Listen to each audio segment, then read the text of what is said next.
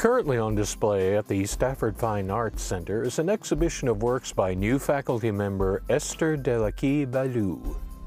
I am originally from Ghana, West Africa, so that's where I grew up. And then how I landed in the US is I applied for graduate school and then went to Texas Tech to study painting and printmaking.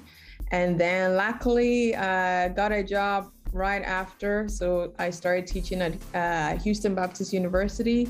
And currently I find myself teaching at Houston Community College. And I am very happy to be with you all. So I am teaching art appreciation, drawing, and printmaking. Currently, those are the classes I'm teaching. The medium that I use in my works are acrylic paint for my paintings.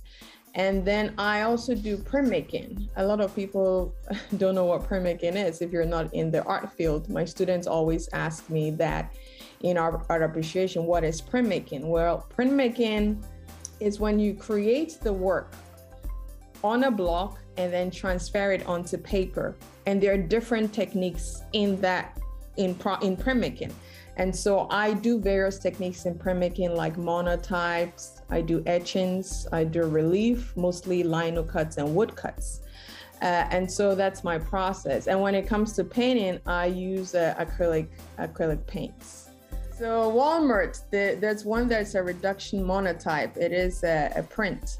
It's one of my very early prints that I did in the US when I first moved here. And African markets, open markets are very popular in Ghana where I grew up. And I went there all the time to shop. And then when I came here, it changed completely where I'm always at Walmart, doing my shopping. And so even though I loved Walmart, I also miss home a lot and the open markets and the women in very colorful clothing. And so I decided to create a piece, that showed an open market and also the Walmart above it. There's also one work, it's an etching. It says, "This isn't Walmart." It is a woman pushing a shopping cart in an open market. It's virtually impossible to do that because it's bumpy and it's muddy. But I just used that to, when I first came to the US, just to talk about my experience and how adjusting to a new culture can sometimes be challenging. You face bumps here and there. And so that is how I interpreted my experience when I moved here. For HCC Beat, this is Randall Williams.